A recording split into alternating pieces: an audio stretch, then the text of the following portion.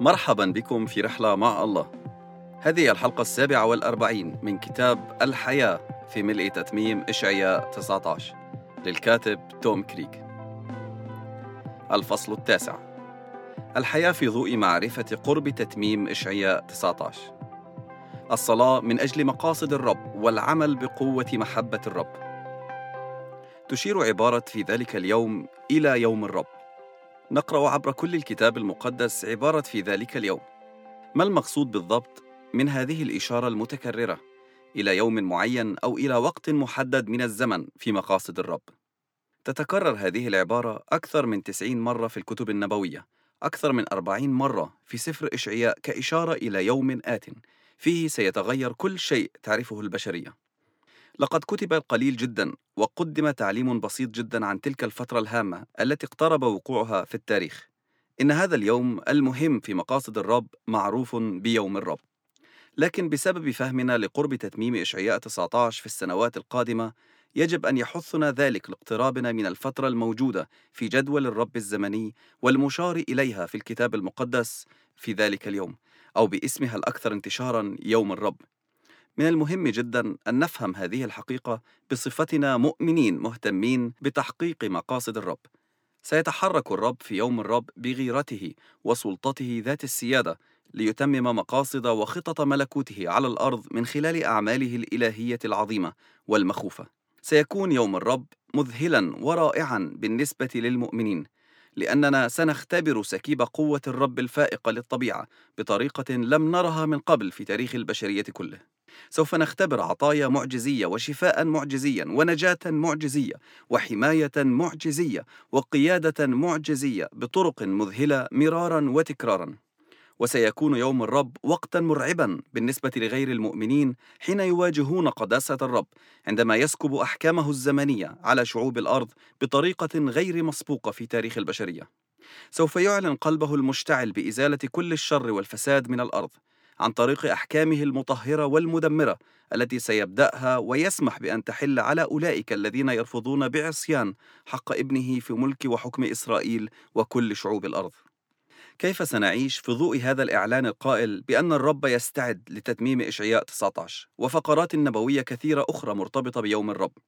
لكي نجيب على هذا السؤال دعونا نفكر الآن في بعض الطرق التي يمكننا من خلالها أن ننمو في فهم ما يستعد الرب لأن يفعله، وكيف يمكننا الاشتراك معه في مقاصده للأزمنة الأخيرة.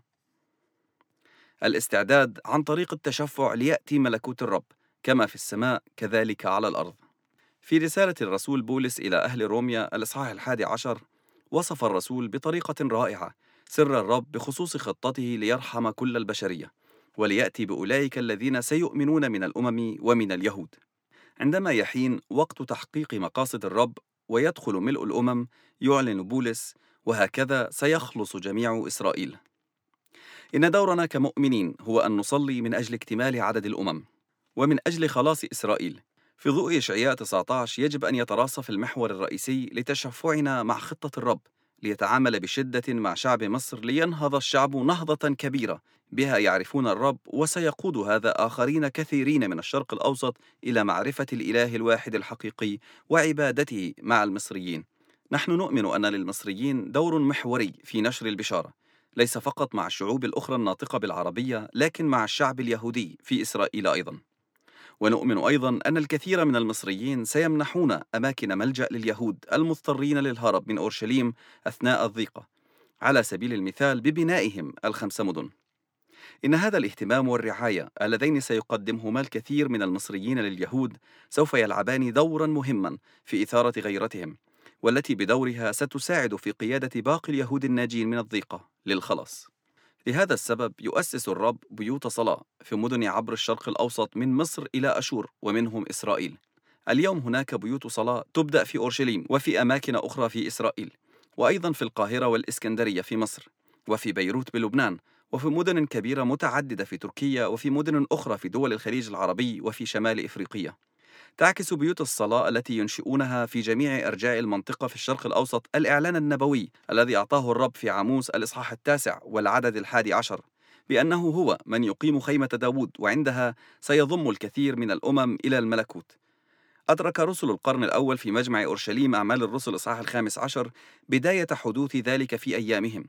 لقد شجعوا بولس وآخرين ليؤسسوا كنائس مصلية في أرجاء العالم الأممي، مما أدى في النهاية إلى حصاد عظيم من الأمم في القرنين الأول والثاني. هناك ملاحظة أدناه توضح كيف أن الرسول يعقوب اقتبس قول النبي عاموس فيما لخص سبب انسكاب الروح القدس على الأمم وسبب مجيء الكثيرين إلى الملكوت. سأرجع بعد هذا وأبني أيضا خيمة داود الساقطة، وأبني أيضا ردمها وأقيمها ثانية، لكي يطلب الباقون من الناس الرب، وجميع الأمم الذي دعي اسمي عليهم يقول الرب الصانع هذا كله. أعمال الرسل إصحاح 15 والعددين 16 و17. نحن مؤمنون بأن الرب سوف يستمر في إقامة العديد من المتشفعين الذين سيؤسسون بيوت صلاة في جميع أنحاء الشرق الأوسط استعدادا للأزمنة الأخيرة وللحصاد الكبير الآتي من بين مسلمي الشرق الأوسط، وتشفعا لخلاص الشعب اليهودي ولرد إسرائيل، بينما نستعد كلنا لعودة يسوع ليملك على عرش داود في أورشليم. يعتبر تأسيس بيوت صلاة أمرا حكيما أيضا، إذ أننا بعمل هذا الأمر نعترف بمجيء يوم الرب ونستعد له. نحن نستعد استعدادا قلبيا عن طريق بناء أماكن للعبادة والتشفع الجماعي، لنتعلم الخضوع في أوقات الضيقة والمصاعب الآتية على الأرض. من خلال تأسيس بيوت صلاة يمكننا أن نتشفع بالحق، طالبين رحمة الرب وخلاص الكثيرين في وادي القضاء. سفر يوئيل.